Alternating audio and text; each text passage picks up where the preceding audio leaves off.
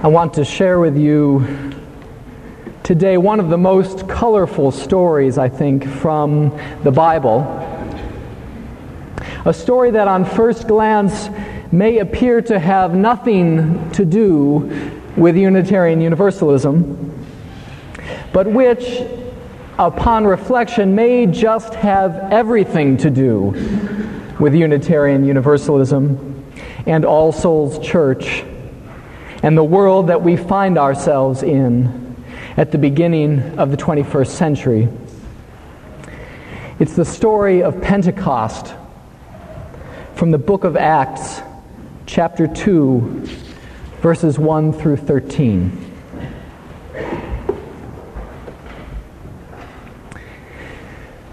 When the day of Pentecost had come, they were all together in one place, the followers of Jesus. And suddenly from heaven there came a sound like a rush of violent wind, and it filled the entire house where they were sitting. Forked tongues as of fire appeared among them and rested on each one of them, a tongue on each one's head. All of them were filled with the Holy Spirit and began to speak in other languages as the Spirit gave them ability. Now there were devout Jews from every nation under heaven living in Jerusalem at the time, and at this sound the crowd gathered and was bewildered, because each one heard them speaking in their own native language. Amazed and astounded, they asked, "Are not all these who are speaking Galileans? And how is it that we hear, each of us in our own language, Parthians, Medes, Elamites, and residents of Mesopotamia, Judea and Cappadocia, Pontus and Asia, Phrygia and Pamphylia, Egypt and the parts of Libya belonging to Cyrene, and visitors from Rome, both Jews and pagans, Cretans and Arabs. In our own language we hear them speaking about God." All were amazed and perplexed, saying to one another, "What does this mean?" But others sneered and said, "They are filled with new wine." New wine. And what does our crazy pastor think that we can learn from this story? Well, let's look more closely at what happens here. Basically, a group of Jesus' followers gathers together after his death, and no sooner have they met than the wind starts kicking up and wreaking havoc all over the place, and then fire flashes down from out of the heavens in the form of forked tongues. Each of the tongues then rests on the head of one of the disciples, and the people start to speak in strange languages, language that no one has ever heard before, languages that shouldn't be making any sense to anyone. Now all this ruckus begins to attract some attention. People start to gather around to see what's going on, and this being Jerusalem, a crossroads of the Roman Empire, it's a fairly diverse group that gathers around to watch, hence the names of all those ancient, unpronounceable cities that I had to read. They all gathered round to watch the disciples, trying to discern whether they had been anointed by the Holy Spirit or touched by new wine. Now, it's often said that the miracle of Pentecost is this Spirit-given ability to speak in tongues. In fact, to this day, speaking in tongues is seen as sort of a sign of spiritual giftedness. When you enter seminary, you have to take this battery of sort of personal inventories and exams in order to get into seminary. And one of them is an inventory of spiritual gifts. And on that exam, one of the questions they asked me was, do you have the gift of speaking in tongues? being a Unitarian, I translated that and I raised my hand and asked, is that the same as the gift of the gab? I know a lot of preachers who have that. But this is the story from which the ecstatic religious movement called Pentecostalism derives its name and inspiration. But the wind and the fire and the strange languages, these are not the miracles of Pentecost. The miracle of Pentecost is that here you have all these people talking about God in some strange language, but everyone who is listening hears in their own language.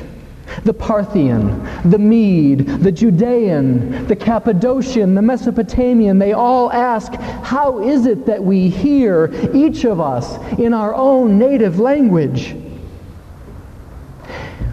What happened at Pentecost back then is sort of like what we see happening at the United Nations building nowadays. You know, one person will speak, but everyone has those little earpieces on, and they're listening in their own language, thanks to the people in the glass booths doing the translating. But in this story, it's the Spirit that does the translating. That's the miracle. The miracle of Pentecost is that a diverse group of people started talking about God in different languages, but they all understood one another. The miracle is not the tongues, it's the understanding. Now, if the Pentecostals want to claim this story as their creation myth, I won't begrudge them that. But I think Pentecost is actually the creation myth of Unitarian Universalism. I mean, think about it. Think about this church. Here at All Souls, are we not a diverse group of people speaking about God in different languages? Are we not believers and agnostics? Don't some of us pray while others of us meditate? Isn't Jesus central to some while others have a soft spot for the Buddha? Don't some of our families celebrate Passover while others honor Easter? Aren't we just like the folks at Pentecost, a quirky mix of people, all talking away in our own languages, all trying to make sense out of life? And yet we come together with this Pentecost faith that though we may speak in many tongues, we're all going to understand each other. We come together with a faith that spiritual diversity is not a hindrance to our religious growth, but rather an asset. That because of the multiplicity of our experiences and our languages, we will discover a fuller, a richer sense of the Spirit. Some fear that God can get watered down in translation from one language to another.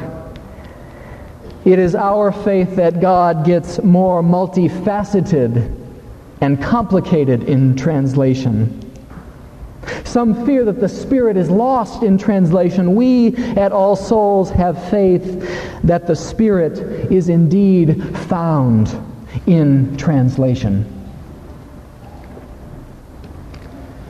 For me, that faith is confirmed as I look around this church and see people in the classes I teach and in the covenant groups that I observe. I've seen them come around a table together, come around a chalice from radically different points of view, listening and understanding one another.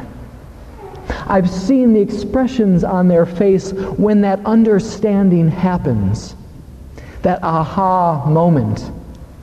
That sense of connection that comes when that connection is made.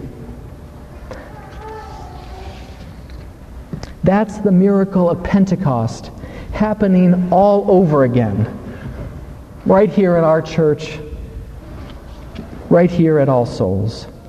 So part of what I want to say today is that I believe that we are on the right path when we come together as a diverse community of faith. Every once in a while we get anxious here at the church that maybe we can't hold all this pluralism together, that perhaps this little experiment in Pentecost is getting to be too much. Today I want to affirm the spiritual diversity we have here at the church, and to encourage us along the path of spiritual deepening that comes from the kind of dialogue that we can have at a Unitarian Universalist congregation.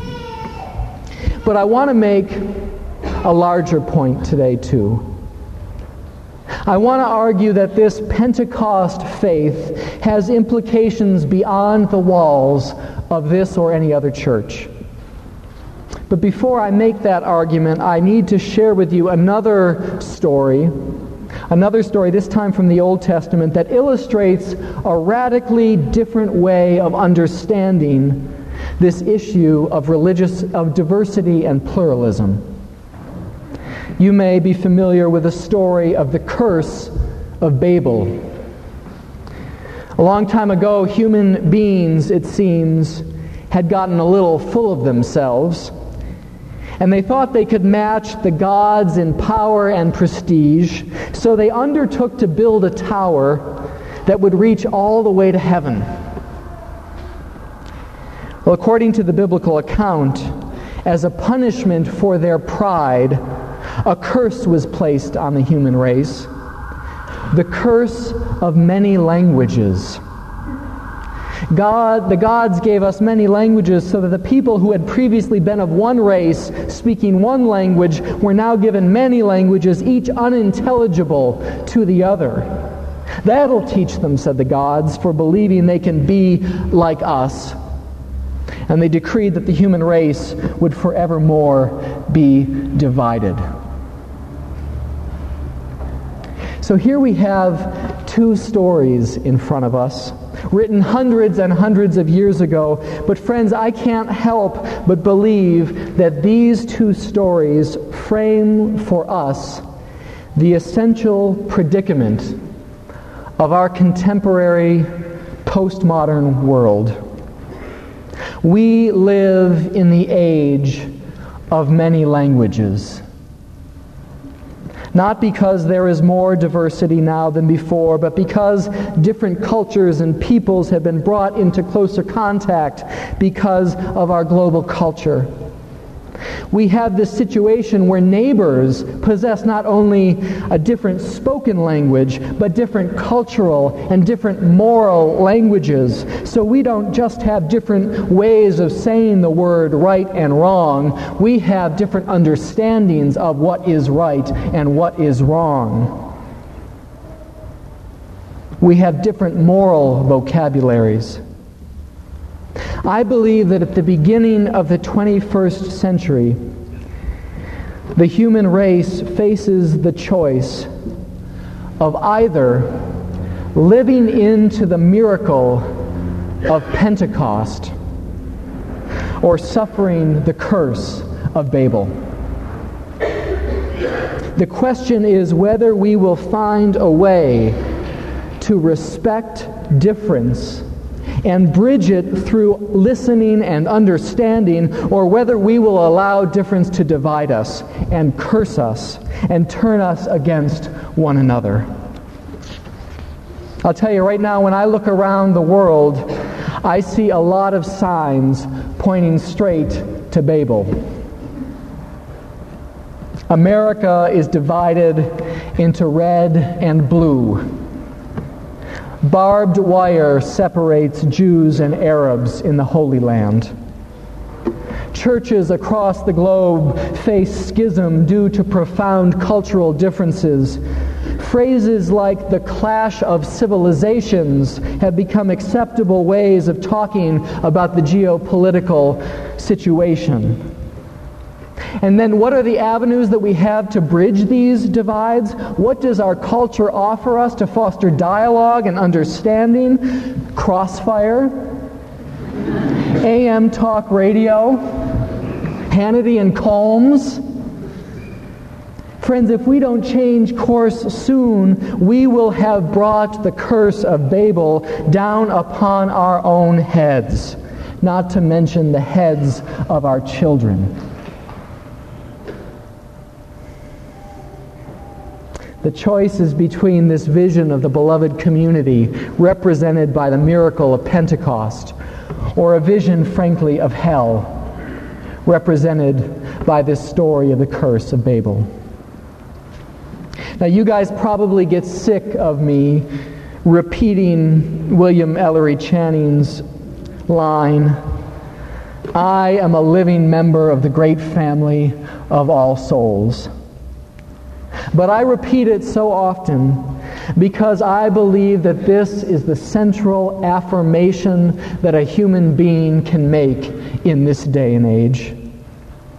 That's got to be our statement of faith. We all must begin to learn to live into the reality that the human race is one family. We all must live into the miracle that is Pentecost by committing ourselves to practices that foster listening and understanding across difference.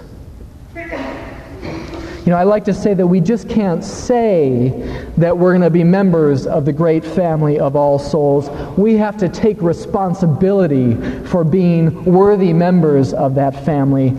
We have to take responsibility for our own actions by seeking out diverse communities and working to make them laboratories of reconciliation and justice. We need to work together to dismantle systems of oppression that tear us apart. We need to cultivate practices of dialogue across difference, learning the arts of listening to others' stories and sharing of our own selves. These are the practices that can lead us to the miracle of Pentecost. You know, in the Bible, the Holy Spirit did all the work. But I don't think it's going to work that way nowadays. I think that we need to pick up our fair share of the work and carry it forward by educating and equipping ourselves to be responsible members of the great family of all souls. We must engage in this reconciling work not only to avoid the curse of Babel, not only to save our world from cultural and ethnic and religious conflict, though that's a very important reason to do this work too, but we commit ourselves to being responsible members of the great family of all souls for an affirmative reason as well, because of the promise of this miracle of Pentecost.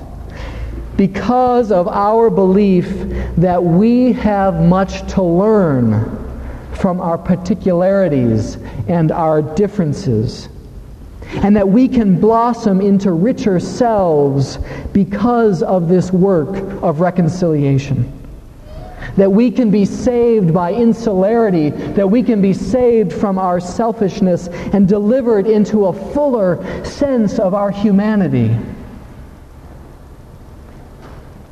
In other words, we seek community amidst the chaos of our postmodern world, not simply to avoid being lost in translation, but out of a deep and abiding faith, a Unitarian Universalist faith, that our deepest selves, our truest selves, will indeed be found in translation. May that be our prayer today. Amen.